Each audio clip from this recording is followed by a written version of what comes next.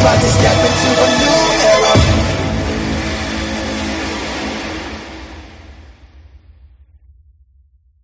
This is Ibrox, the interviews. Hi, and welcome to This is Ibrox. My name's Thomas McIntyre, and I'm delighted to be joined by former Falkirk, Hearts, Everton, obviously most importantly Rangers player, Hall of Famer, David Weir. David, thanks so much for joining me. No problem, nice to be here. And so I suppose, I don't think we're quite out of it yet, so it's still the starting question, isn't it? How's COVID-19 and lockdown been treating you? Specifically, though, I'm quite interested how it's been treating your current role at Brighton. Yeah, it's changed it. Obviously, I do a lot of travelling in my role now. I look after the loan players at Brighton, and we've got players all over the world, really. So usually I'm on planes and trains and automobiles and just getting around the world to see the players and watch the games and stuff. But obviously in this period, it's been more home-based and more stuff on video. So a lot of the games stopped for a period of time and then started to get going again. And Germany kind of kept going. And then some other leagues, again, the Championship and English League started again. So it was just keeping in touch with the players and watching the games and just try to help them in whichever way I can, both on and off the field. You know, obviously the virus affected a lot of things, and the initial impacts to the players' safety and making sure they're all right in terms of where they are and they've got everything they need, and then also from a football standpoint as well, just making sure they had all they needed in that front as well. Yeah, it's quite obviously a challenging time anyway, but challenging for players who are particularly younger players who are out in foreign countries and maybe looking for that kind of grounding back to the home club and stuff like that. It's quite an interesting parallel to an extent, I suppose, with you, and something I wasn't completely aware of before I started looking at you in depth for this interview. But your transition over to America first, when you were starting out your career, and I'm quite interested in the fact that you go out there really young age, and this would have been, well, it'd be interesting to hear from you, but certainly for the majority of European clubs, this would have been well before there was liaisons and people at clubs to help you bed into a foreign environment and stuff like that. Yeah. So I'm wondering what your take on that, or was America further ahead in that type of thing? No, not really, to be honest. I mean, I was thrown at the deep end, and obviously probably the opposite end of where what we try and do with the guys now, and there is benefit of standing on your own 2 feet and learning quickly. And I mean, I went to America when I was 18 to try and study and play football because it offered me the chance to do both, and I probably wasn't particularly good at either individually, so couldn't do either back at home. So it just gave me an opportunity to do both and progress on both fronts. So to put it in context, I'd never been abroad before. I'd never been in a plane before. I'd obviously never been to America before, and just basically landed in, it was St. Louis, but I had to go via New York, Detroit, then St. Louis, and it was still a 3-hour drive to where I was going in Indiana. So I had to meet a couple of lads who were on the team who picked me up in St. Louis. I'd never met before.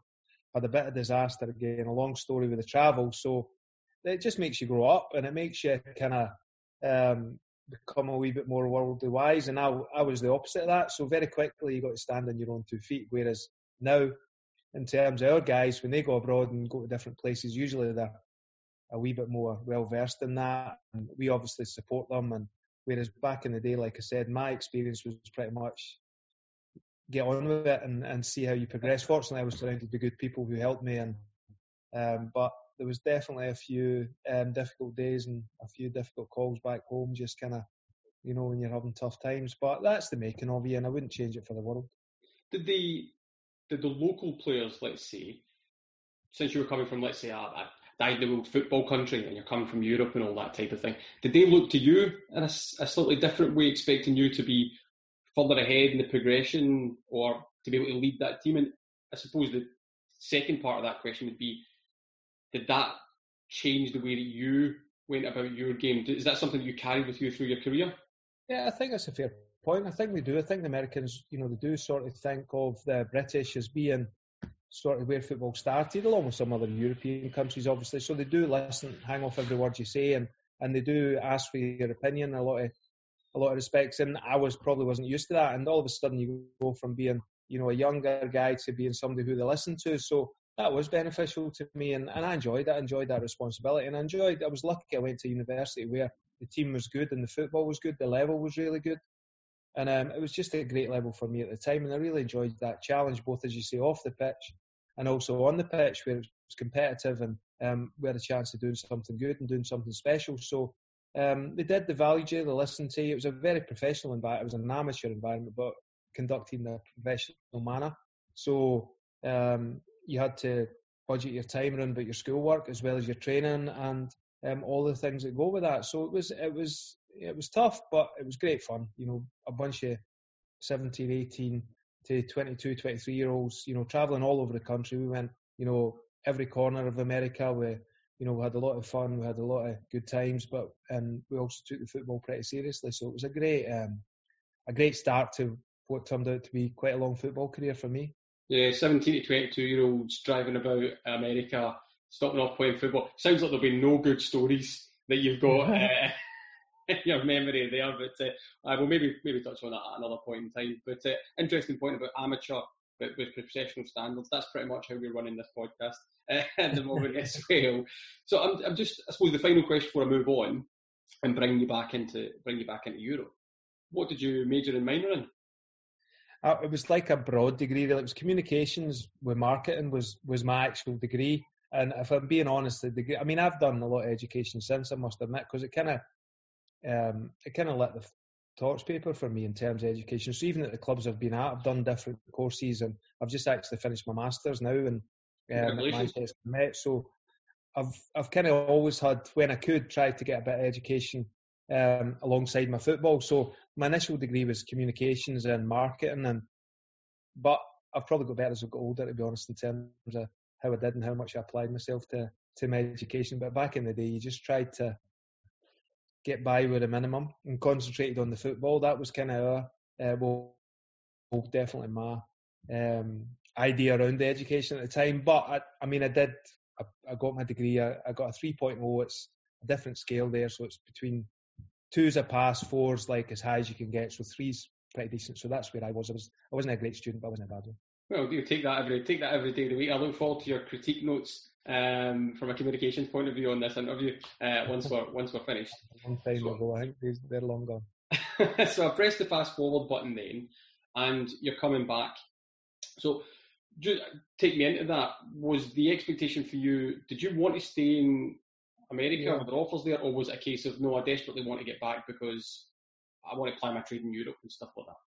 It was funny, to be honest, because I probably would have stayed. I loved it, like I said, and we were successful, and I'd personally have done well over there as well. So the only problem was, you know, bearing in mind this is back early 90s, there was no professional outdoor league at the time, so it was an indoor league they had, and I wasn't suited to indoor football, you know, for obvious reasons. So I played in what was called the Senior Bowl, which was all the best senior players. So the players who were in their last year eligibility played in the Senior Bowl, and they basically had a draft. They picked the best players, which is the American system for the clubs. But that was never going to float my boat. I didn't want to play 5-a-side, 6-a-side, or whatever it was in arenas and stuff. So the only real way that I could be a professional footballer in my eyes, of what I consider professional football, was to come back to the UK. So I wrote to a lot of clubs when I was out there, and I got the opportunity to have a few trials at different clubs, to be honest, primarily in England. And then my plan was to come back home to Falkirk and then get myself fit or in decent shape to go on trial and just kind of try and find a club at whatever level I could. And Leeds were one of the clubs that offered me a trial. So that was the one I kind of based my summer around, going to Leeds. And when I came back, you know, you finish in sort of May, pre-season started back in the day in July, and I had a couple of months at home. While I was at home, I was just keeping myself fit. And my dad was actually, I think, just getting sick of having me around the house. So he actually contacted Falkirk, my local club, and said, my son's back home. A bit of background says, would it be all right to come in and train? I didn't know anything about this. So my dad organised that. One of the scouts at Falkirk remembered me from my school days in Falkirk when I was an okay player as well. So he said, yeah, come in. Jim Jeffries obviously authorised it, who was the manager at the time. And I just turned up at Falkirk, basically on a Monday morning with my boots, and as they started pre-season, which was a wee bit earlier. So I was in the dressing room with the younger lads, so the scholars and the young pros, so similar sort of ages what I'd been used to. And the first team players changed in the home dressing room. We were in the away dressing room and just cracked on. was a big group because it was pre-season. There was maybe 30 players, and we just started running and played a bit of football, and that was just a great environment for me. And within a couple of weeks, Jim Jeffries had offered me a contract, so I had the decision to make whether to take that contract at Falkirk or go on trial to the clubs that had the opportunity to do that down in England. And I just felt like I was really enjoying it. I was surrounded by, I had an opportunity to be a professional, so I couldn't really risk giving that up. So I decided to sign the contract at Falkirk, and very quickly, well, not very quickly, a couple of months after that, it was in the days where he used to play in the reserves on. So if Falkirk were playing Aberdeen, Falkirk in the Premier League, they were playing Aberdeen at Brockville at the time.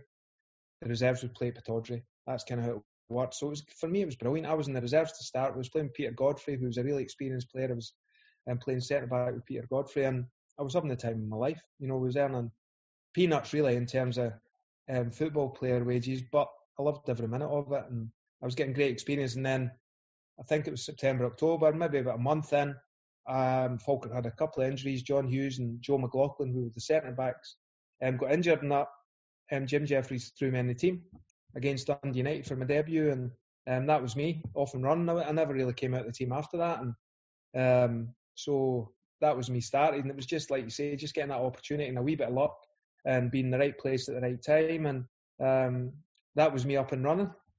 So, I mean, and I'm sure we'll touch on maybe Jim Jeffries and Billy Brown being a slightly different coaching experience that you may be used to from your time in the States. But one of the things that I really liked about you when you were a player at Everton and Rangers latterly as well, we'll touch on all that, but it also kind of comes out in the research. You strike me as the type of person, going to America, coming back, taking the chance that's in front of you instead of hanging on for Leeds. Then some of the later things, I get the feeling that you've always been fairly comfortable taking the risks because you're betting on your ability. Is it fair to say that you've got that strong belief? I think you've got to, in terms, you've got to believe in yourself. You also got to do what you think's right at the time. I mean, when that American opportunity came up for me, I just knew it was right. It wasn't it's not perfect. It's not on your doorstep, but I just knew it was the right thing for me at the time. And, wind on 20 years, whatever it was, when the Rangers opportunity came up for me, I knew it was the right thing. And then prior to that, the Everton thing, when I was at Hearts, came up, I knew that was the right thing and I wanted to do it. So I think when I make my mind up, I'm quite sure about it. I know myself, I think, which is always really important. I think you know what you are yourself, and you know what gives you the best chance of being successful. And within that as well, I've had opportunities to do other things that I've never felt was quite right. So, and usually your gut instinct. I mean, Walter used to always say that as well. I've heard Walter present and just talking to him, and he always talked about, you can have all the theories in the world and do this and that, and the best advice in the world, but ultimately your gut is usually the best way of deciding things, and that's definitely the case with me. Your instinct and your gut is usually the one you should follow, and usually the one that gets you into the right place. Definitely, yeah, wise words to stand by. Although I'm beholden to ask, what's the one, as you look back over the career, what's the one where you think it got away, that you should have taken the chance but maybe you didn't? What's the one that keeps you up at night? I can't be doing this interview, by the way, right? I genuinely couldn't. I mean, you talk about Leeds back in the day. At that time, going and doing something like that, but I genuinely wouldn't change anything in my career at all, football-wise. In terms of, I played for my local team, Falkirk. I went to America, had unbelievable experience. Went to some unbelievable places, and met some great people that I'm still, are still my best friends now. I played for my local team, which was great. I used to go and watch Falkirk when I couldn't get through to watch Rangers, or I didn't have the opportunity to get to watch Rangers. So I played for them. I played for Hearts, which was, my dad used to go and watch Hearts when he was younger, and always spoke about the Dave Mackays and people like that. So I got that great experience winning the cup there as well, and doing things like that, and then got the opportunity to play in England, which was a dream of mine. Everton, a great club. I had 8 years there. I couldn't have picked a better club. I genuinely couldn't. So, I've got no regrets there. And then when I'm 36, getting on 37, I get the chance to play for the team I supported. So, and then you throw in a lot of Scotland caps and the World Cup and a UEFA Cup final and European trips with Hearts and Rangers and Everton. Then, I mean, I genuinely wouldn't have changed any of it, And I know I'm not trying to be say it was all great and it was all good and every moment was fantastic, because it wasn't. But I genuinely, if I could go back and make a different move or make a different choice, then I'm not sure it could have worked out much better. Yeah, it's certainly a heavy CV. Let's put it that way. So I'm just interested as well. Jim Jefferies, Billy Brown. There's obviously a good relationship there because we'll come back to them at Hearts as well. But was there a massive change for you? So you'd went out to America. The guys are looking at you as, well, there's this person come from Europe. There's a glamour to that. Then you're getting back into Falkirk. Well, this guy's come from America. There's a bit of glamour to you as well. But Jim Jefferies, Billy Brown, I'm just interested in that relationship because it's one that kind of runs through really the starting period and into the Hearts period of your career. Mm-hmm. What were they like as a partnership, and was it a massive difference to what you were used to? No, really. Like, it was very relaxed. It was. I mean, they were the boss. Don't get me wrong, and I was always respectful of that throughout my career. The manager's the manager, and manager's, God in terms of how a football club runs that. And it was the same at college in America. The coach was the coach, and whatever he said went. Don't get me wrong, you bend the rules and push the rules as and when, but that was just how I was. So I was very much of the mindset, and so were they, that you had to have fun in your day-to-day work, and that usually got you the best results. There had to be discipline, there had to be rules, and there had to be things that were done for the benefit of the team. But ultimately, it was about enjoying what you were doing, working hard, which is important, being fit, and putting the team above yourself. And it wasn't complicated. If you were told or you were asked to do a certain job, if you didn't do it or you chose to do something else, then you wouldn't bother. That's how Jimmy and Billy operated, and they were very upfront about telling you. There was no grey areas. It was black and white. This is what we ask you to do. This is what we expect. Just do it. And it was very simple. I think now, if anything, and being a coach or having been a coach, we can overcomplicate it and we can try and do everything for everybody. Whereas if you get the right people and you give them trust and you give them an opportunity, which is often the hardest thing, then usually they repay you if you treat them well and you've got a good relationship with them and they understand what you want from them, being clear in terms of what you want. And then if they don't do it, then you've got a problem. If they do it, then you give them a pat on the back. Yeah, and I agree with you. From the outside, it always seems to me that as football's matured, let's say, more and more responsibility has been taken away from the players because of all these things that be done for them, and there's teams to do X and teams to do Y for them. Sometimes it's just a case of, look, you need to do your job. You need to come in, take on board the message, and just do the very best you can because that's what you're responsible for. Yeah. So I'm interested in some 92 to 96. You're in that Falkirk team. I think it's 133 appearances or something like that. It struck me. Obviously, Jim and Billy left prior to you. It looked like Falkirk, and you were maybe a signal of this when you were leaving as well. Falkirk were clearly in decline at that point in time. Yeah, I mean, Billy and Jim had overachieved with Falkirk. We were competing at the top end of the table. We beat Celtic, we beat Rangers at Ibrox. And let's not dwell on that one. We were a really good team with some really good players, and Billy and Jim had really progressed the club and done well themselves personally and brought a lot of good players to the club. But, me, and probably, I'm not sure about them. Me, I'd stayed too long. I should have moved earlier. There was no doubt about that.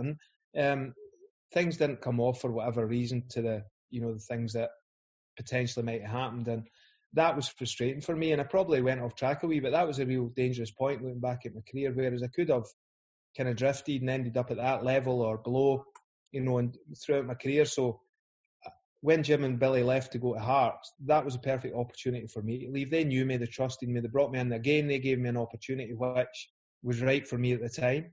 So I went into an environment I knew. They knew what they were getting, and it just worked. So, the 4 years at Falkirk, as you said, Falkirk started to kind of decline a little bit. They changed manager pretty regularly. They didn't want Jim and Billy to go. Jim, obviously, after a long process, did go. And they started to be successful where they were. So it was probably a natural progression for them. And my progression was probably delayed a wee bit, maybe a year or two. I should have left a year or two earlier, but I was enjoying it so much with them that I didn't necessarily want to leave. And then when they left, I probably couldn't wait to leave. And the right thing never came up. So when they went there, it was a perfect opportunity for me to go. have a new challenge. I was still relatively early in my career, 3-4 years in, so I was still learning, and I thought that was a good step for me. It wasn't a step too far. It wasn't too big a club, and I thought I'd get in the team and play, and I thought the team could be successful as well. Yeah, it's like you said, making that progression, and obviously Jim and Billy and being delighted to beat Hibs to the punch as well, obviously chasing you. Am I right in thinking, maybe this is some of the rumour factory, so that both Rangers and Celtic were sniffing round about you at that point as well?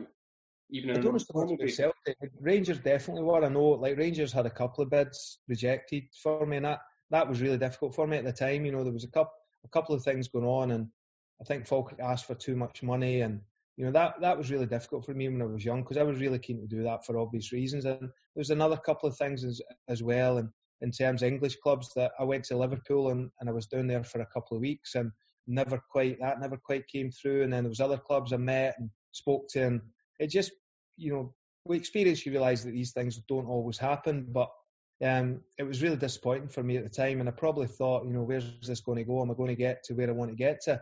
And then so that probably set me back, if I'm being honest. So that led to what happened. And as you say, I had opportunities at Hibs and Hearts and Aberdeen at the time, and I just felt like Hearts gave me the best opportunity to go and progress and get better and be in an environment that would have given me a chance without knowing as much about the other ones as I did about the people at Hearts.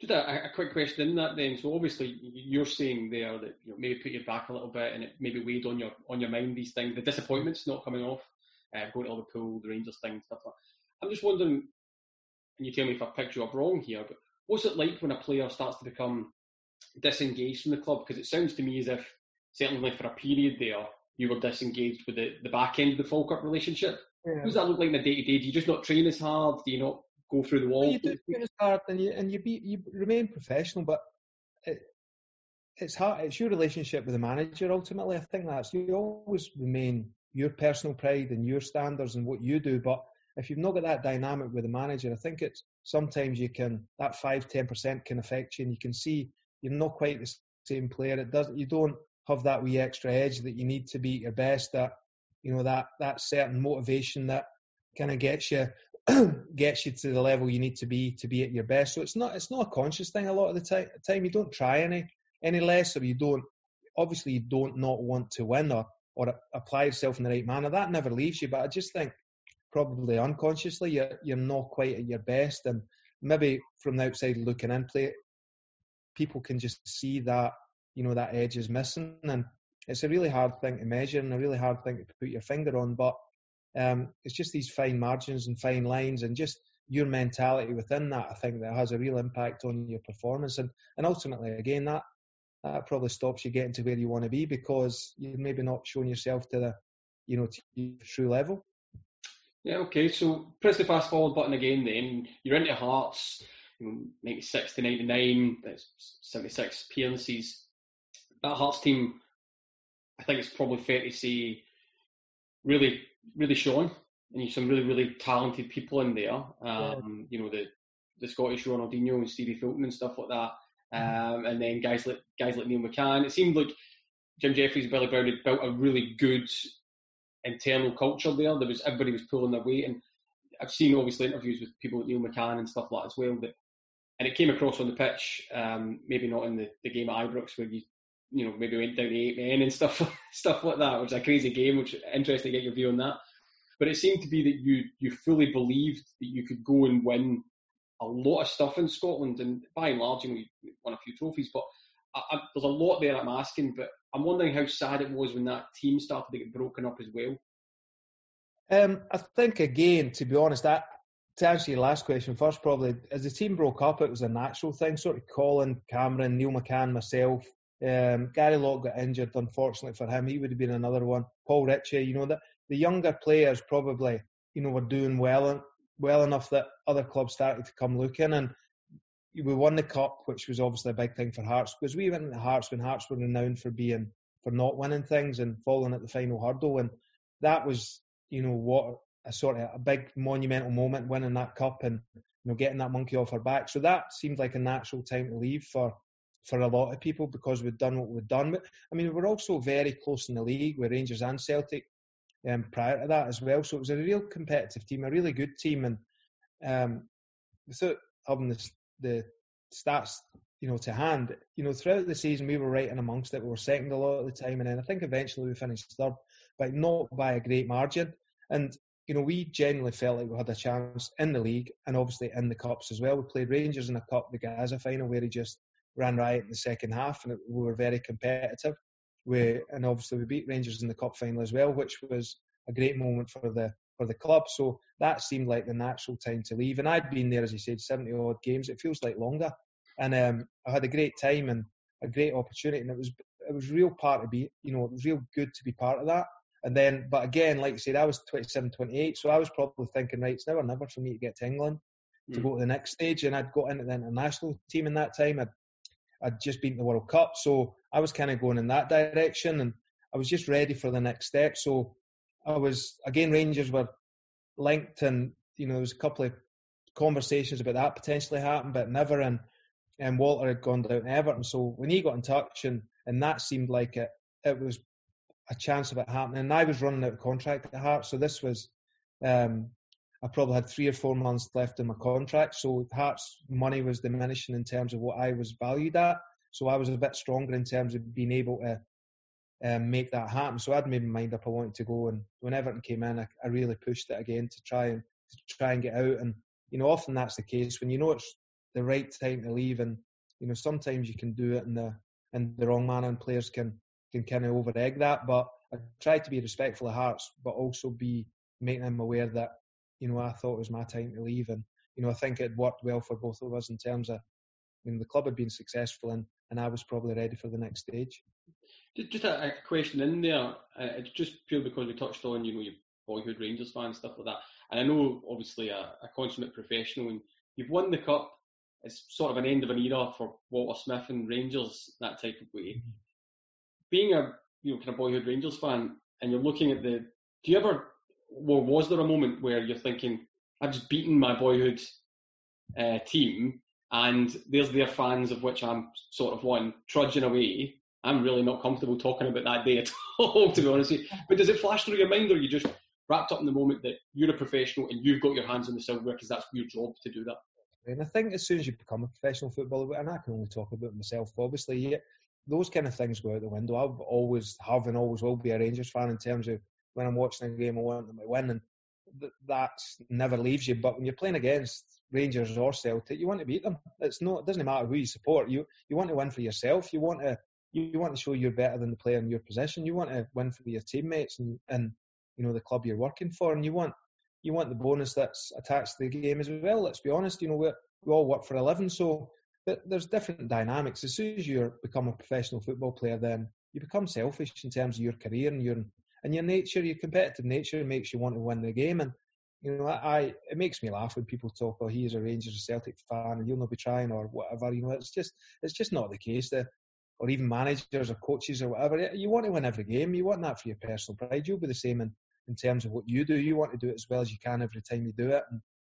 And when you're a football player, that is undoubtedly the case. So it never entered my head that all I wanted to do was win the cup for Hearts. That's genuinely the reason. And I know, the Rangers players would have been exactly the same, whether they grew up supporting whoever it may be. They wanted to win the cup for the club they played for. That's just the nature of the game, and your competitive sort of juices get running with that, and that overrides everything in my experience. So I'm wondering then what the conversation looked like and why Everton, because I'm sure there would have been a couple of clubs down south as well looking at you. Were there multiple offers and then you chose Everton? What sold you on them? There was different opportunities at different times, but it's like I said earlier, it's about you having the power to actually, or you and your advisor, whatever it is, having the power to enable it to happen, and the likelihood of it happened in terms of suiting both clubs. So Everton came up at the right time, I think, in that regard.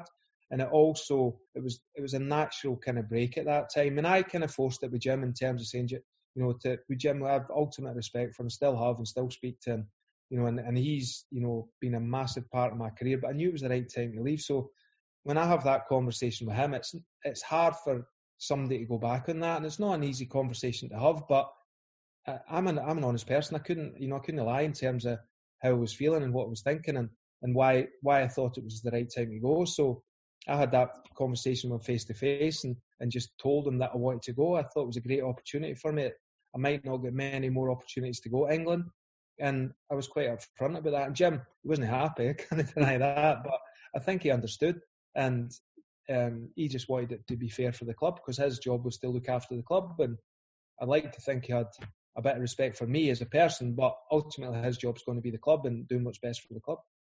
So you go into Everton then, and let's say you're a fully formed centre-back at that point in time. You know, you've been through a couple of different clubs, you've made some difficult decisions, you've got there. I'm wondering what it was like going into that club in terms of the characters in the dressing room. Was it an easy place to go into, or there was obviously lots happening at the club as well, or was it just a challenging place to be right from the offer? Was there just good times first? No, it was challenging. I went into a relegation battle, to be honest. That was the situation. And Everton had never been relegated for the Premier League. So straight away, I'm going in sort of February, March time, I think it was. And Everton have got to stay in the league. And Walter's taken on this job. It's his first season. There's a lot of things been going on at the club, a lot of things off the field. And I probably wasn't aware of that when I joined the club. And then you go in and there's a lot of uncertainty and a lot of negativity about the club. So I went in my first game. We won 5-0 against Middlesbrough. And I'm like, this is easy. This is great. You know, but very quickly reality kicked in and we were right in the midst of the relegation battle, and we probably were for the season after as well, just by the nature of where we were at that time. There was players coming in, good players coming in, but then immediately they seemed to go back out. So there was no real stability around about the club. And as a result, you know, the club never really progressed. It was the fans are so passionate, the fans care so much about their club, and, you know, obviously being in and around the relegation places, you didn't want to be part of the first team to get relegated by Everton. So there was a lot of stress associated with that. But players are players, you know, and I quickly realised that in my career, whether you're at Falkirk or in the Premier League with Everton, people are people. So people treat you how you treat them. And, you know, no matter what they've got or where they've come from, genuinely, people they judge you on your football abilities and how you are as a person. That's kind of how it works. So I was happy with that. I was just myself, went in and tried to do as well as I could on the training pitch, gave my all in the games, and then just tried to be a decent person off the pitch and tried to interact with guys and speak to people and, you know, and just be a normal person. And that's very quickly within football, you realise that that's the case. If you go in with any kind of baggage or any kind of expectations, then very quickly I think you can be in a difficult position. Yeah, pretty wise words for any walk of life. I'm interested then about your relationship with Walter at that period. So that's probably, you know, really cementing your relationship with him, and he's dealing with a lot of stuff going on in the background as well, and, you know, circumstances changing at boardroom level on a day-to-day basis from what we know. What was it that he brought to the club? I'm quite interested in terms of that dressing room, in terms of keeping players like yourself. People speak a lot about Walter's man management skills, and it sounds to me as though he gave people the space to just get on with getting the game. I'll deal with everything else in the background.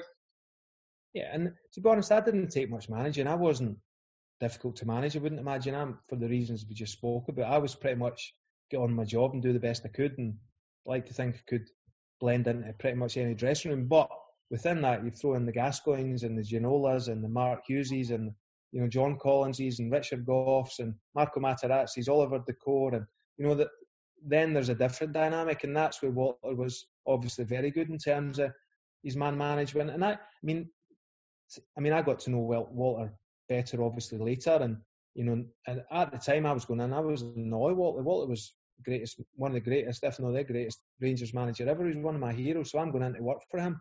So that's my starting point, and that's genuinely how I was for the first, well, pretty much the whole time I was there. And so I never had that relationship with him whereby other than manager and player, and so that's kind of how it was with me and him. I was very respectful of him and Archie and the staff, and just wanted to do well, and I was really grateful for the opportunity to get down and play for Everton. So that was kind of how my relationship was. But the relationships I had with the people I mentioned, Duncan Ferguson and Kevin Campbell and all the other guys who were there, who were probably bigger profiles and bigger personalities and bigger, so it had to interact with them more and deal with them more and probably more issues with them, then, he was very good at it. But it was probably, and again, this is all stuff we found out afterwards, the stuff he was dealing with off the pitch probably made that really difficult to actually be a manager or be a coach as much as he would have liked to, because I think he was dealing with things off the field. Everton was a very troubled club at the time. There was a lot of issues in terms of the finances and the off-field issues that were impacting the on-field issues, and it became a very difficult job for him. And ultimately he left, which for me was a real sad day for me, in terms of me feeling responsible to a degree for being part of that, for him losing his job at Everton. And I know he knew it was the right club at the wrong time. I think that was kind of his thoughts latterly, and he jumped in probably too quick when he left Rangers. He probably should have had a time out, but I felt terrible about that. One of my heroes, and he's losing his job, and I felt partly responsible for that. Well, before I move on to the Moyes era, then, because obviously you're there 1999-07, I do have to ask, even though it was on an interim basis, was it surprising to see Duncan Ferguson on the touchline as the manager of Everton? Is that something you ever thought you would see? Yeah, I did, and I know Duncan well, and I speak to Duncan, regularly, and I think he'll be a manager. And if I'm being honest, I thought he had a chance to be manager the last time because of how he did. And I've seen him coach. When I went back to Everton as 23s coach, and Duncan came in the 18s, he's very good. People got this perception of Duncan as being some kind of, I don't know what the right word is, but we've all got that perception. A lot of people have got that perception, where he's very far removed for that. He's got good information. He's very passionate, which is obvious for all to see. And he's got good information. And he's learned for the best. He's been in and around some top managers now. So he's had some great experience, and he's got some really strong ideas. And he's as good as any as I've seen in the dressing room in terms of motivating people and also putting his thoughts into words in terms of what he thinks and what he wants you to do, and simplifying things as well. So I wasn't surprised, and if anything, he did really, really well. I think he changed the whole dynamic of that club within a week to 10 days, which is not easy to do, and he got some results when they were really struggling. So other than Everton, I think back in now, in terms of the quality person they brought in terms of Carlo Ancelotti, he really can't get much better and bigger than if they weren't able to attract that calibre of person. And I think Duncan would be in a really strong position to get that job. Yeah, I think it's sometimes lazy shorthand that people can just take a perception from a snapshot in time from decades ago, and they use that to inform what they think. He certainly knows his stuff, or he wouldn't have been in that position anyway. So I'm quite interested then. Walter unfortunately goes out the door, and there's those feelings you're speaking about there in terms of, have I let somebody down, and we're part of the squad that's led to that. There's obviously all the fires in the background at boardroom level. In comes David Moyes. Is there a sea change immediately, or was it a gradual change of coaching, etc., and philosophy from him, or did he change everything overnight? It was pretty quick change, and he was very similar but very different to Walter, if that makes sense, in terms of same in the background, same in terms of his beliefs, his fundamentals in terms of how he should act and what was right and what was wrong. But he was different in terms of how he managed. He was definitely hands-on on the field, younger and coach-driven, whereas Walter was probably more in the background and side of the pitch, and come in at times and very good in the dressing room at half-time before games, whereas David Moyes was hands-on all the time. So it was very different in that regard in terms of how they worked, and he did implement a lot of things. He changed a lot of things in terms of how he wanted to work. He definitely pushed the standards up in terms of what he wanted and what he asked for from the club, in terms of how we travelled, where we stayed and things like that. And I think a new manager gets that opportunity. I think you get when you come in, you can strike while the iron's still hot, and he was his profile was good. He knocked back a few jobs in the past, so I think Everton felt they were lucky to get him, and he was obviously very enthusiastic and pushed for different things. So the players very quickly realised that he was going to push things off the pitch, and we had to respond as well on the pitch. And I was probably one of the older guard at that time, so there's probably 5 or 6 of us who were myself, Kev Kilban, Lee Carsley, Duncan, I think was there, Kevin Catt, people like that. I'm not sure exactly the dynamics, but it was an older group of players, and very quickly started to bring in younger, hungrier players that he felt needs to come into the group and challenge the older players as well. So that dynamic changed me for always probably perceiving myself as being one of the younger players. I became one of the most senior players. So that became a different challenge for me, and I enjoyed it. And you were definitely out of your comfort zone in that regard as well. And he shook a few cages, he rattled a few cages, and he obviously, there was good and bad in his time at Everton in terms of where we finished in the league, and 1 or 2 seasons we had difficult times, and there was an evolution probably that sometimes was revolution as well in terms of how it went about. So it was really interesting times, but he was very, very, very good in terms of his coaching and his information, and he impacted the club very quickly, and he had very strong beliefs in what he wanted to do and how he wanted to do it. Yeah, like you say, an evolution, on the pitch, and more stability off the pitch as well in terms of the boardroom situation and finances of the club as well. It's quite insightful though, when a manager comes in like that and you're going from, let's say, you saw yourself as a younger player to an older senior standard setter, if you like. Do the managers, or have you seen this in different types of managers? Because I'd imagine it'd go one of two ways. Managers want to come in and they want to be seen as, perceived to be strong, and so they take immediate action against some of these senior players to show that I'm the man. Or was David Moyes the type to pull you, that group, Kevin Coban, etc., Duncan, aside and say, right guys, this is what I really need, and I need you to buy into that? What did that look like? He had the individual conversations with us all initially, and just to get our feelings on it, and then basically said how he was going to work. And he involved you, and he was the boss, as I said, and we were all very respectful of that. But it was very different in terms of how he managed it and what we were all used to probably.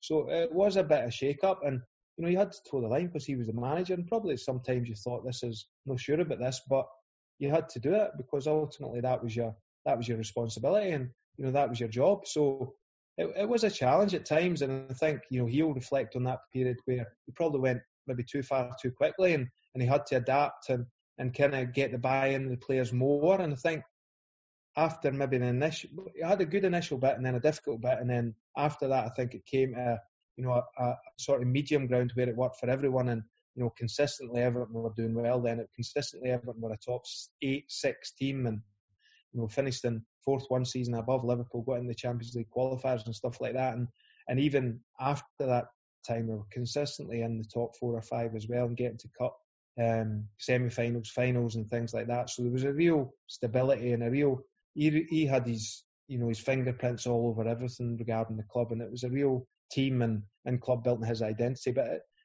like everything, it wasn't a straight line. There was ups and downs, but ultimately where he got it to was made the journey worth it.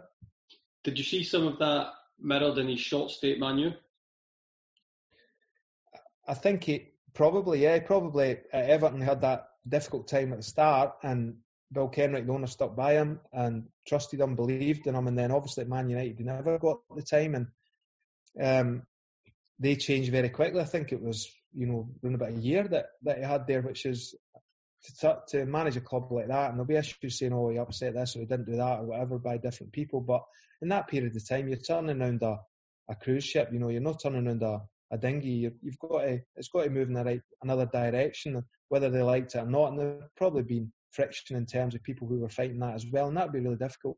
And I'm sure he didn't do everything 100% as he would have liked to have done on reflection, but you need time when you're a manager. You need time in terms of getting your people in, getting your beliefs in, and getting the club and the team going in the direction that you want it to go. And it's not a quick fix, undoubtedly. So going in the direction you want to go, so to speak. We're in 07. I think you've played over 30 odd games for Everton at this point. The phone rings, and take me into that when you first hear of Rangers being interested. Did Everton want you to stay on, or was this just a pure David Weir decision to say, right, my time at Everton's over? No, I probably knew my time at Everton was coming to an end. Everton were signing centre backs every season, and I mean every season when I was there, and I enjoyed that fight. I loved that challenge, and I think every club should do that. When your Rangers are doing it now, they're bringing in players and we're challenging the players they've got there, and that's how it should be, and that's how big clubs operate. And Everton were definitely doing that. And the centre backs were gradually I don't know if they were getting better or I was getting worse, but I felt like the fight was getting harder. And I was 30, 36, I think, when I left Everton. So I was still playing the Premier League regularly, 34, 35, 36. And I had opportunities to leave. And David Moyes said to me, look, I don't want you to leave. You're probably no first choice now. Says you're welcome here as long as you want to stay here, because I think you can help us, and I think you'll definitely play. You might not play as often as you like, but I'm not pushing you out the door. So I had loads of conversations with different clubs, West Brom, Stoke, Birmingham, managers and clubs, and I had opportunities to leave, and I just never came up with anything that made me want to leave. I was offered longer contracts, more money, throw the kitchen sink at you. Genuinely, looking back, it was crazy, and I just says, I'm not ready to leave here, and I'm not, as I said earlier, my gut instinct told me it wasn't right. So when the phone rang for Walter, and genuinely this is what it was like. I can remember where I was. I was at home, on the couch. My phone rang. It was Walter. David, it's Walter. Would you like to come to Rangers? And that's pretty much how the conversation was. And I was like, I'd love to come. He says, okay, I'll phone your manager. He probably already spoke to him, but he says, I'll phone the manager and see how we go. And the next day, I'd gone into the training ground in Liverpool, picked up my boots, and that day I was driving up to Glasgow. And that's kind of how it worked. Walter was only in the door a week, I think.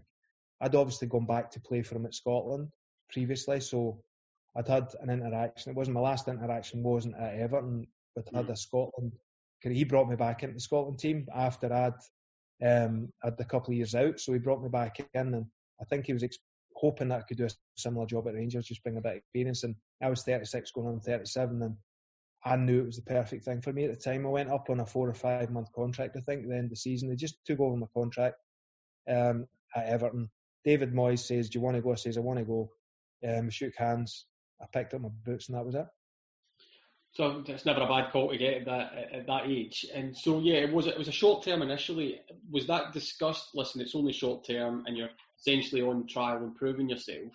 Or was there always the expectation you would sign a longer deal? And if I'm being slightly more challenging, when the deal was announced, I think there was a large amount of people in the support and the Rangers support that scratched their head a little bit and said, okay, we know David Weir's a good defender, but is that a David Weir was a good defender, or David Weir, can he still be? And I'm just wondering, was that all in your mind? And again, was it just a challenge to not only my signing for Rangers and signing again for Walter, but I'm going to show everybody that I've still absolutely got it?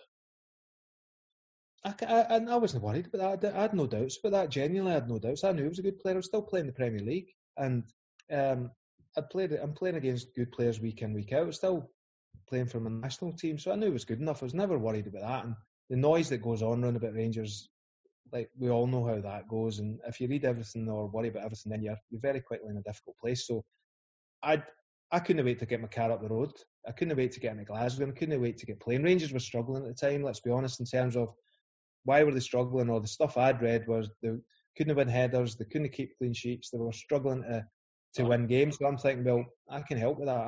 I'm actually, that's probably some of the things I can still do. So lacked experience probably in those areas as well. So I just thought it ticks a lot of boxes for me. It wasn't rocket science. I was going to work for a manager that I knew would be a good environment. I knew Coiste, I knew some of the players that were there. So I knew it was going to be all right. And the job at the time was to finish second in the league.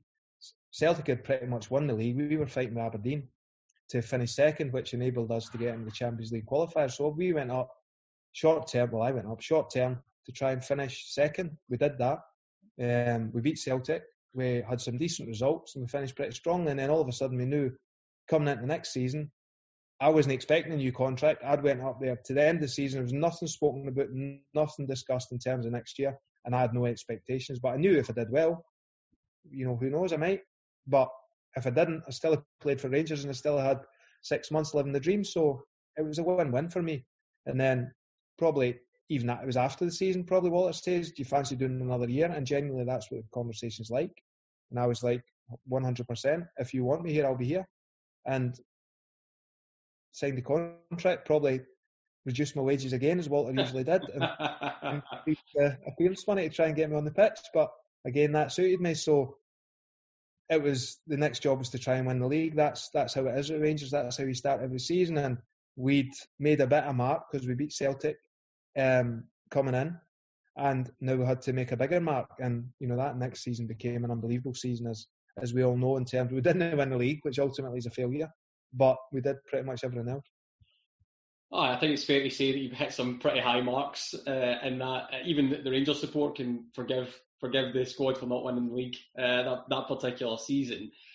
It's quite interesting because there was a lot of similarities maybe to some of your time at Everton as there was at Rangers at that time. There was problems behind the scenes and there was problems on the pitch. Some of them you referenced there in terms of the defence not being able to marshal itself to large degrees in some games. And I'm probably being as polite as I could be. I remember shouting it differently from the stands during the games, but we'll do that in a later one.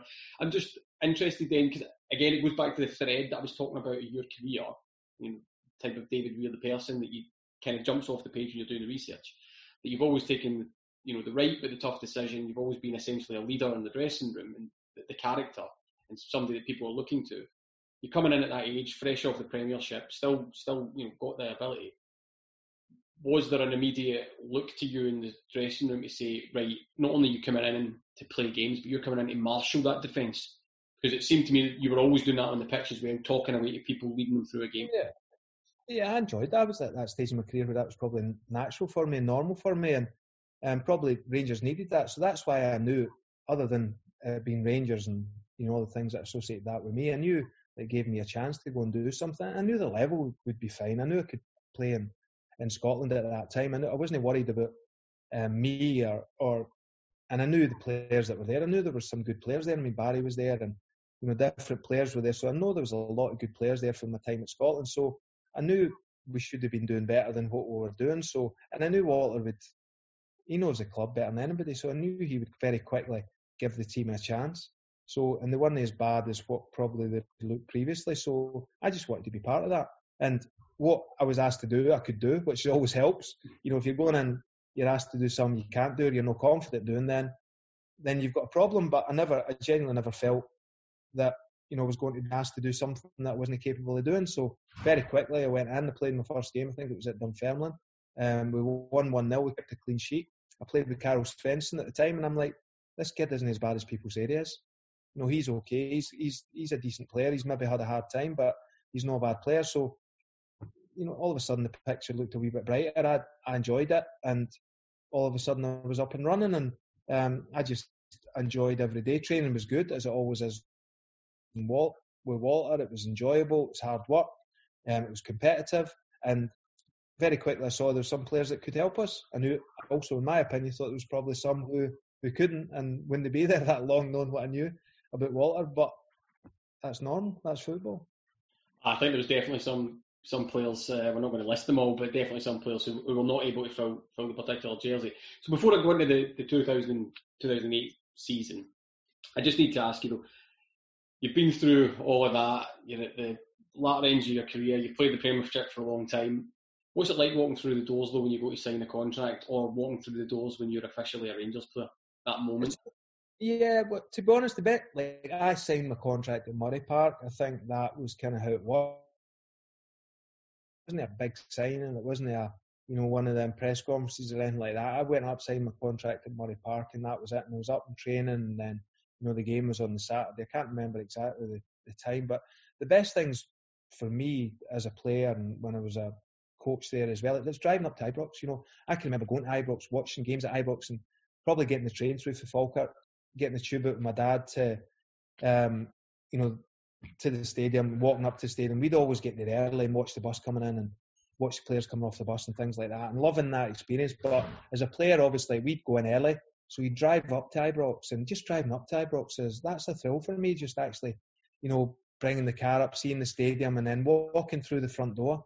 Or sometimes we go on the track, but I love walking through the front door. There's nothing better. There's no better ground in the world in terms of walking through the front door and seeing that staircase and to actually being able to turn right rather than turn left as well.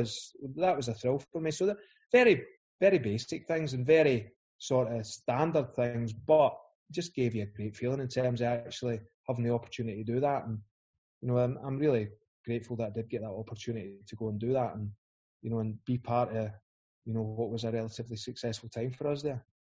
So yeah, I've tried to keep the jealousy off my face when you were talking about walking in and being able to turn at the dressing rooms. And I imagine as well that one of the capstones of that is pulling on the jersey, Old Firm game, winning the Old Firm game. Mm-hmm. And was that just you in a unique position? You've played in a played in a big derby before in terms of Merseyside. I'm not entirely convinced. I mean, I'm not obviously a player, so I'll go with somebody else's experience here, but I don't think they're naturally comparable. Yeah, and everybody asks you that, or asks me that, because I've played in Hearts, Hibs, Liverpool, Everton, and obviously Rangers and Celtic. What's the biggest? And there's no comparison. Rangers Celtic's the biggest, in my opinion, obviously, and maybe because of my background, it is the biggest game. And my experience was the more you played in it, the bigger game it got. So the first one we played at Celtic Park, when Ugo, God rest his soul, scored the goal, it was surreal, because it was just, you didn't know what to expect, and then you just kind of, and it's a wow factor associated with it. And then every game, in my experience, just gets more and more tension associated with it. It means more. It's the build-up's longer, what it means to use bigger. So that was kind of how it worked for me. It just felt like every one I played in got more significant and more important. And I enjoyed that. Don't get me wrong, I was nervous and worried about the games as you got older, and what could go wrong and things like that. But that kind of feeling you had, the stress going into it and the elation after it, if it turned out to be great, was was not experiences you get in many other kind of walks of life or other jobs or pastimes. I can only imagine, and respects to Ugo Ehiogu as well there.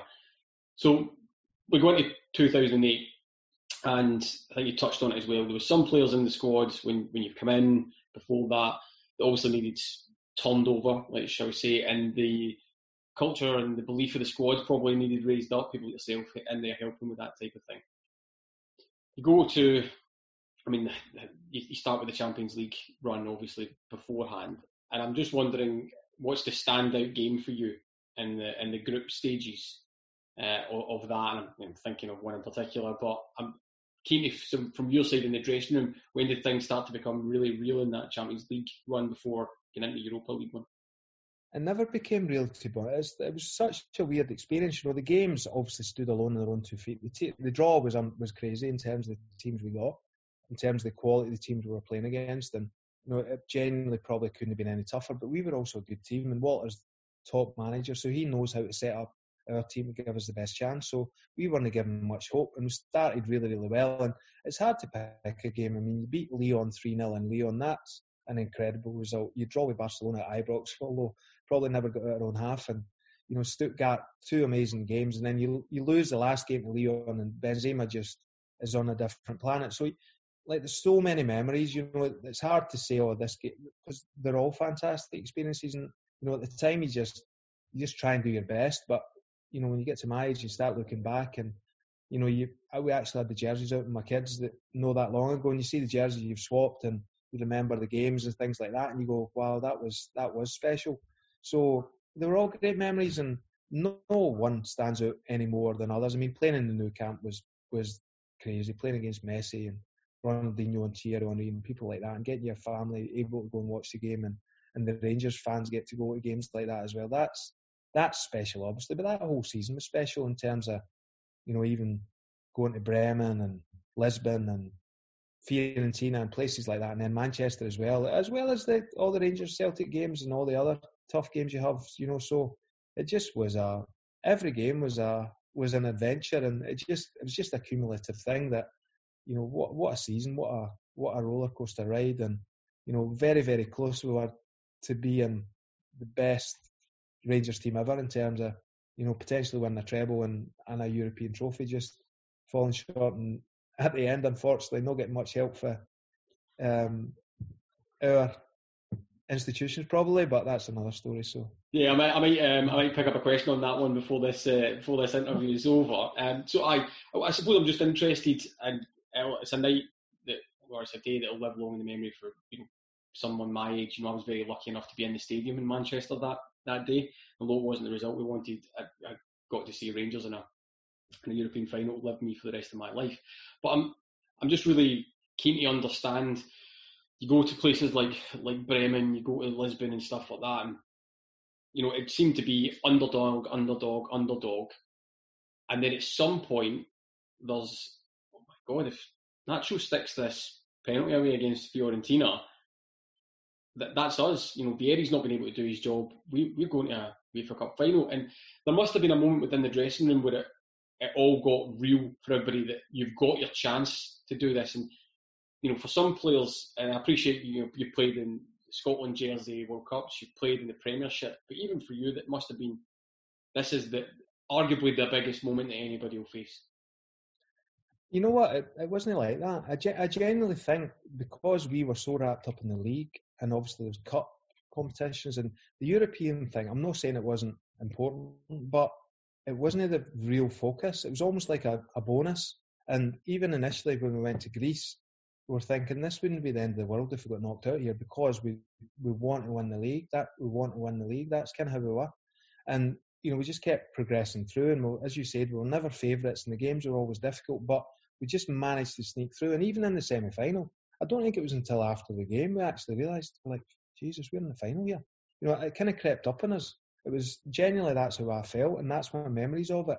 You know, there was some great games along the way, and as you say, you probably think, right, you're going to Bremen, this is going to be difficult, this might be the end, or you're going to Florence and you're thinking, this is going to be really difficult, there's some good players in Lisbon, and you know, various other games along the journey. So I think it was very, very late, as you say, maybe when Nacho's stepping up to take the penalty, you're going, you know what, we've got a wee chance here. That's kind of how it was, you know, and that's no underselling it. That's just genuinely how that group was.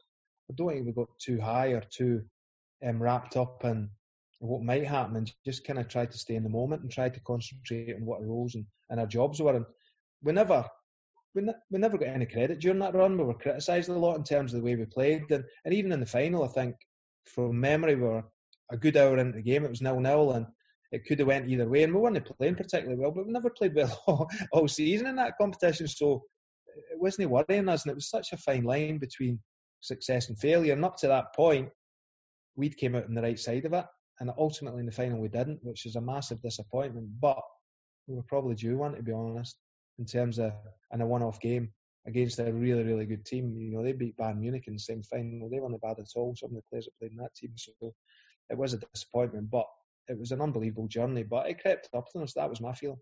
Zenit were a decent crowd. I'm not going to dwell on the final or anything like that. Like you said, it didn't go for us, and we move on. I'm interested though to know what the feelings were with the lack of help from, let's say, our governing bodies, and what it looked like actually actively going out their way to not give any help other than, you know, just being incompetent. Did that filter into the team? It was disappointing, I think, and we tried to use it as motivation. It became obvious quite quickly that we weren't going to get a great deal of help, and you know, we weren't going to get dispensation to actually get time to recover and prepare and be in the best condition, both for the European games and the domestic games. So it became a bit of a race at the end, and a bit of treadmill, and that was difficult. That's not the reason it never happened. You know, we ultimately weren't good enough in the games. What going on around about it, we couldn't affect, and we just tried to use it as motivation to try and be as successful as we could. And even after losing the cup final, the UEFA Cup final, and no win in the league, and then having to play in a cup final like a couple of days later, you know, that was really, really difficult. And then we'll go 2-0 up, and then Queen of the South come back and it's 2-2, and you think, here we go. So that team, to get a win out of that game, you know, that says a lot, because the boys were basically running on fumes at that stage, and it was a crazy season for a lot of reasons, but ultimately to end it as winners, you know, regardless who you're playing against, regardless of the competition, but to pick a trophy up at the end, or another trophy up at the end, was, you know, made it all worthwhile. Although it wasn't what ideally we wanted, it was at least something. Yeah, I think that year will always be remembered fondly by the support, though, even as you say. But you know, didn't win everything we wanted. But what a ride that journey was. And so, just cycling in a couple of specific games now that I'm really interested in, and I'm very conscious of your time as well, David. So we'll look to wrap up. But I'm really, really interested to get your knowledge and your comments on that St Mirren final, where you've got two men sent off. Surely in your mind, or in the dressing room, was it always, or in the team I should say, was it always, nah, we can still beat this mob? Or was it a case of, we'll be doing well to get out of here with anything?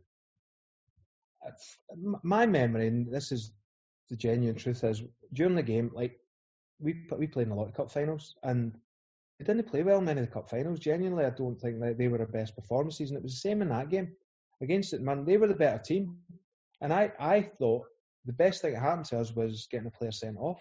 I thought we actually got better in the game as they got, because all of a sudden we went from them probably playing with no fear and thinking, well, if we win it, it's a bonus, to us playing thinking we've got to win this game. If we don't win this game, it's a disaster. And then all of a sudden the emphasis switched to them. We get the player sent off, and all of a sudden they're going, oh no, we've got to win this game. We should win this game now. And then we went to 9 men, and then that definitely swung in their favour. And all of a sudden they're going, we need to win this game. We should win this game. And that took the pressure off us. And that's very unusual for a Rangers team in a cup final. And I'll never forget Walter coming on the touchline, because Walter didn't come on the touchline a lot. He came on the touchline, the jacket's off, and you're thinking, all right, what a game this is, what an opportunity this is to win. You know, a game where you're not expected to win. You can just imagine what's going to be written about you and run about the game. And also for the lads that have been sent off, they're in the dressing room feeling terrible, thinking, you know, we might have cost Rangers the cup and, you know, a successful season, and it'll have a real impact on our season. So there was also a feeling of trying to help them out a bit as well, and that was part of the process as well. So I felt we got better as the game went on, as we got less players, and that might be just my memory playing tricks on me. But within the game, after we scored the goal, which was a great goal, then I never felt really like we were going to lose it. That was my genuine feeling on the pitch. It might not look like that to you or where you were sitting, but that was my feeling. I felt really confident. Scoring the goal was always the hardest thing. It was the hardest thing, but it was a great counter-attacking goal with Nazy and Kenny Miller. And the game just kind of fell into our hands, and we took the opportunity as it came. And St Mirren, I'm sure, although they've won cup finals, so it'll not be the end of the world for them, but that was a real opportunity miss for them. I think when you see the goal hitting the back of the net, or the ball hitting the back of the net, I should say, I think their players just lost any belief that was still in them, because I think they had to get the first goal, and then that had been it. But, you know, us doing it, I'm just, you know, keenly interested as well. 2011 League Cup final against, you know, it's an Old Firm Cup final. You'd spoken about, you know, playing in the Old Firms and, you know, what they mean, but it must be absolutely surreal to be a winning cup finalist in those types of games, because they've got so much extra on top of them. Yeah, definitely. And that one in particular, for memory for me, I mean, I'm 41 at the time, so I'm on my last legs, genuinely am. So I'm thinking this might be my last one. And I was getting written off as I was every year, but my memory is especially that cup final.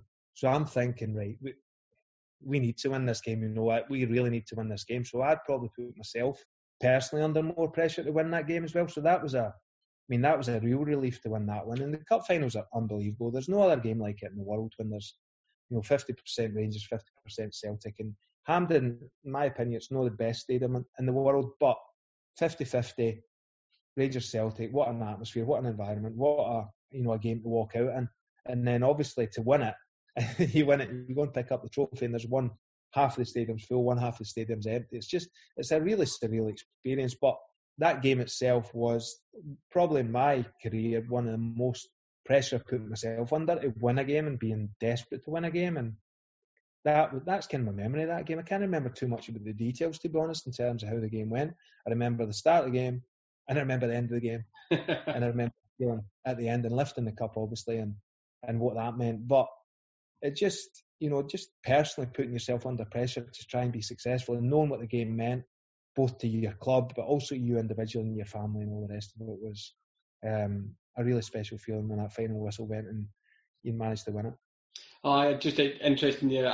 I remember, you know, every year there would be some column in a newspaper or several saying, well, this will be David Weir. You know, David Weir will get absolutely showing up this time. He'll get run rings round. His legs have gone and all that, and you know, you're still winning trophies at that, you know, 40-41. So if I press the fast forward button again, then really quickly, you've went out of the club. What's it like coming back though when you're assistant manager? I mean, I'm really interested. I spoke to Mark Warburton a couple of months ago and did an interview with him, but interested to get your view on some of that.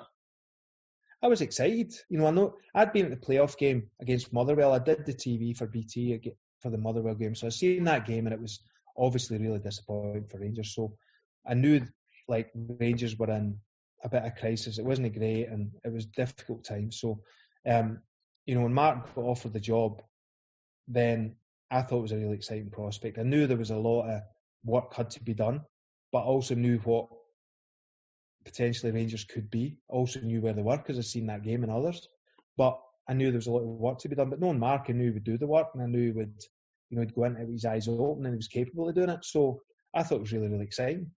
And when Mark decided to take the job, obviously I wanted to support him and I wanted to help him, and I tried to give him as much information as I could about what I knew and what I thought would help us. And I was just really, really excited with the chance of building something. And I knew we were a long way away from where we wanted to be, particularly in terms of catching Celtic and and what they'd done in the meantime and where Rangers had been. So, but ultimately overall it was exciting. I was getting an opportunity to go back to Rangers after having a great time there in the past.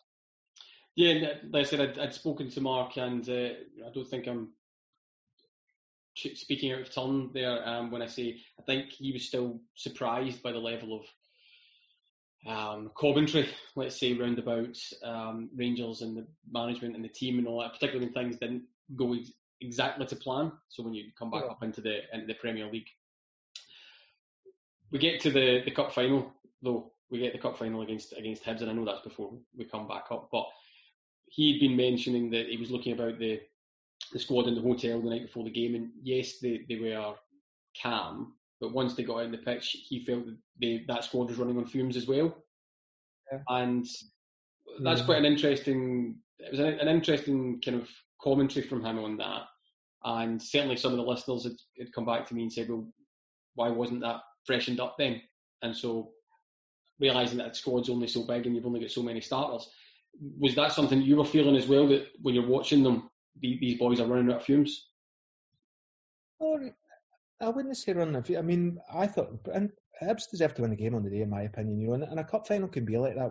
I've played in lots of cup finals with Rangers, and it's very fine lines, and ultimately you've got to find a way to win the game. That's how it goes, and there'll be to and fro within the game. And there was within that game.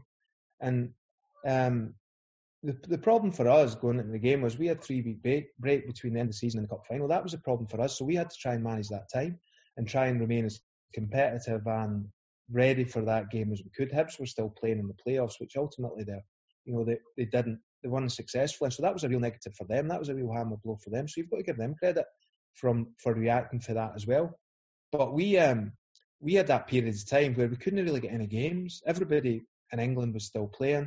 The Scottish teams, it's difficult. The Premier League were still playing, so you couldn't really get opposition. We had to go to Tottenham and play like a reserve team almost, which wasn't quite the right thing, but that was only part of it. Ultimately on the day, we never played well. What are the reasons? Whether we were running on fumes, whether we weren't prepared enough, whether we just weren't good enough, I don't know. But it was incredibly disappointing the way we lost it, obviously in the last 10 minutes to lose 2 goals to set pieces, which is something that you should have a degree of control over, and always makes it that much worse. There's never a good way to lose a cup final, and it was a real disappointment, your last game of the season after a really exciting season, a really good season. To end it on a low was really disappointing. But it's how you react, and you've got to try and react positively, and you've got to deal with it, and you've got to take the criticism that comes your way. Yeah, and a lot's been written and spoken about when came back up into the Premier League and going for 55 and the banners and the expectations and weight on you guys as well, and then some of the signings which maybe didn't quite make complete sense to the support. I'm keen though you get to that stage where it's not working. Or rather, the plan doesn't seem to be working, and I appreciate that there was a plan to go year on year to get closer and closer. And Celtic, for example, had spent a lot of money as well and moved further. But in terms of it coming towards an end, was that an expectation, or because obviously a lot was written at the time when you guys were no longer managing the club? Does that leave a bitter taste in the mouth, or was it just all very surprising considering a plan had been sold to the board and the plan was we need to do a couple of year cycle? Yeah, but I mean, I'm never surprised when in football. Genuinely, I'm not, and I didn't feel it was coming to an end. I think we, like Mark and I work together at different clubs, and we'll always try and do the right thing. And undoubtedly we made mistakes, and we talk about signings, but you go into the signings with the right intentions. And with some of the signings, our intention was to get some experience, get a degree of toughness about the team, because we felt we needed that. We felt we were lacking a wee bit in that in terms of stepping up. But ultimately, the biggest difference was Celtic. The Celtic team we played in the semi-final and the Celtic team that were in the league were two different teams. They were a completely different proposition. Brendan had revitalised them. He turned players who were performing averagely into very, very good players very quickly. So all of a sudden, Celtic had set the bar really, really high. And we had made some good signings which get forgotten, some signings which never worked, which is always the case. But we had a really high bar to catch, and Rangers fans' expectation is to win the league. And whether that's because of the banners or not, that's always the expectations. I've talked about my career. When I came to Rangers, that's you've got to deal with that. That's not going to change. So we didn't deal with it well enough, or the club didn't deal with it well enough. And ultimately, my genuine belief is we would finish second in the league that season. And I would still argue with Andy on that. And I felt that's where we should finish that season. What the gap was a big number with Celtic, and I get that. I understand why people would be upset with that, but I'm not sure we could have done a great deal more on that in terms of how good they were. They were undefeated. They had some really, really good players, and they had a level of consistency that had started what they've done for the last 3 or 4 years, I feel. So that momentum that they gained has kept going, and we never quite got that momentum. We were very stop and start, and we had to change the team again. There's no doubt about that. We'd had some issues, and things hadn't quite worked out as we'd planned, but we'd gone in with the right intentions. It hadn't worked, so we had to adjust to that. And it never really got to that stage because, there was a decision made to make a change. And that's football. That's what happens. When you're in management, as a coach, a manager, whatever, that's what happens. And it's happened to me before at clubs, and I'm sure it will happen to me again. And I think all managers are understanding of that. But as we said previously, getting time at a football club is fundamental. Steven Gerrard looks like he's getting time. He's not had any trophies in his first couple of years, but you can see this progression. Is it where the Rangers fans want to be? Probably not. But you can see it's going in the right direction, and it looks like he's getting the time to build a team and a method and a kind of stability within the club that will enable success, because success takes time. And you don't always get that in football, and understand that, because there's a lot of noises from outside, and especially in Scotland, and it's doubly especially in Glasgow. But what, things happen, you move on. I'm a Rangers fan. I wouldn't change it for the world, both in terms of coaching and playing, and I wish the club success. I wish it had ended better, but it didn't. So you know what, move on. It is what it is. You can't change the past, but you can, hopefully you can affect the future a wee bit, and hopefully Rangers get back to winning leagues and winning cups, and some of the players that are there now will get some of the great memories that I've had personally as well, both as a coach and as a player. Yeah, I think we can all absolutely get behind that. And like I said, I don't want to dwell on that particular part, but just one question on it. Mm-hmm. Do you think there could have been a clearer message from the club in terms of, because I remember there being a lot of discussion in the back pages, let's say, of who had walked, what you guys had wanted, and I feel that the message was slightly mixed in terms of, did you guys give up and want to go somewhere else versus no, we want to be here. I never gave up. That's just not like, I never resigned. Why would I resign for Rangers? That's incredible. And like, so why do we believe that? It's done and dusted. It's in the past. Like, we never resigned. Why would we resign? The first I was out for dinner with Lee McCullough, and I get an email or get a call from Mark saying, I've just received an email saying I've resigned. And that was my introduction. I went home, I turned on Sky, and it says Mark Warburton's resigned as Rangers manager. And if you resign, there's a letter or there's a conversation or there's there's some instance where you resign. How can I've never seen that, and I've certainly never done it or wrote it or sent it. So it just didn't happen. So I'm not sure why it was played out that way, but it was. And ultimately, you can go to court and you can make a bigger deal with it, or as I said, you can draw a line in the sand and say, look, you know what, it is what it is. Let's move on and see what happens next. Well, taking that as good advice. I'll move on, and final couple of questions from me, David, because you've been more than generous with your time. It has to be said. So battery's running out of my laptop here, so it might. Right, well that's a good warning for me. I'll definitely get to it then. But I'm just the season's kicked off, and so we've got a 1-0 win at Pittodrie just the other day. I don't know if you watched the game or anything. Yeah, good. Well, I'm just wondering from your perspective, and I'll ask you about performance of the team and all that. But you would have been about Brighton. I'm wondering, seeing Connor Goldson and Leon Balogun in there. Certainly Balogun looks like a really good pickup from Wigan for a free. Did they start to look like a centre-back pairing that you could, what's your opinions of that? Yeah, definitely. I think it's a good mix. I mean, Leon was in my group last season in terms of a loan player from Brighton, so I saw a lot of Leon at Wigan, and they transferred their season. And people will say, oh, Wigan aren't a big club and Rangers are a bigger club, but Leon transferred in their season. He kept them up, in my opinion. He just settled the whole team down. And I saw that, and he's got a great reputation at Brighton as well in terms of a person and a player. So I think he's a really, really good fit for Rangers in terms of his attributes and him as a person. I think he'll calm people down around about him, which is obviously really important at Rangers a lot of the time. So I watched the game. I thought he did really well. I think it was a really brave decision to play him, and I think ultimately it was the right decision.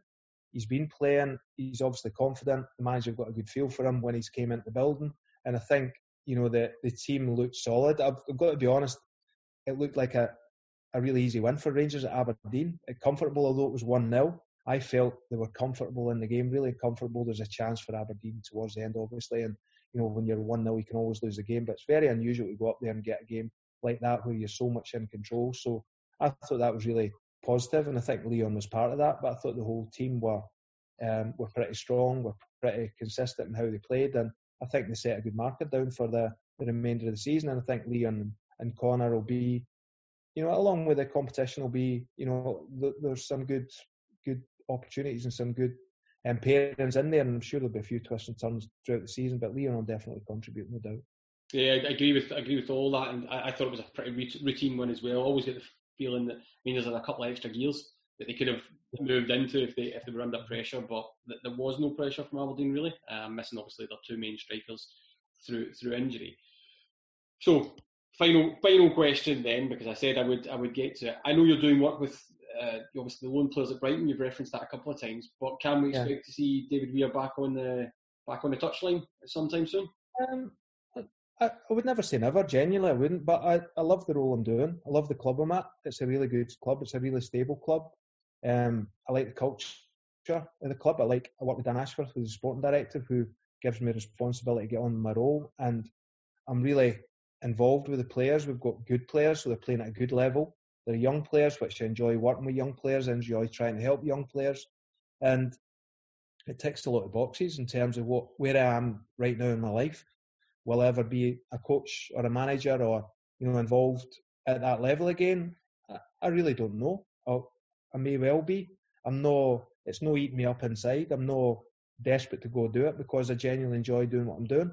I enjoy my work-life balance, and I enjoy the sort of pressure I put on myself to be good at what I do. So I don't know if I really answered your question there, but that's kind of where I'm at. So I wouldn't rule it out. Definitely not, because I love football and I love being involved. But what that actual role is, who knows? And football changes very quickly, as we've discussed, on numerous occasions here through this conversation. So who knows what's next and when that will be. Well, we look forward to seeing whatever that ends up looking like. And it falls to me then to say, this is Ibrox. I'll be Tommy McIntyre, and from a classy centre back to a classy interviewee, David, thank you so much for your time. No, I really enjoyed it. Thanks very much, and thanks for asking me on.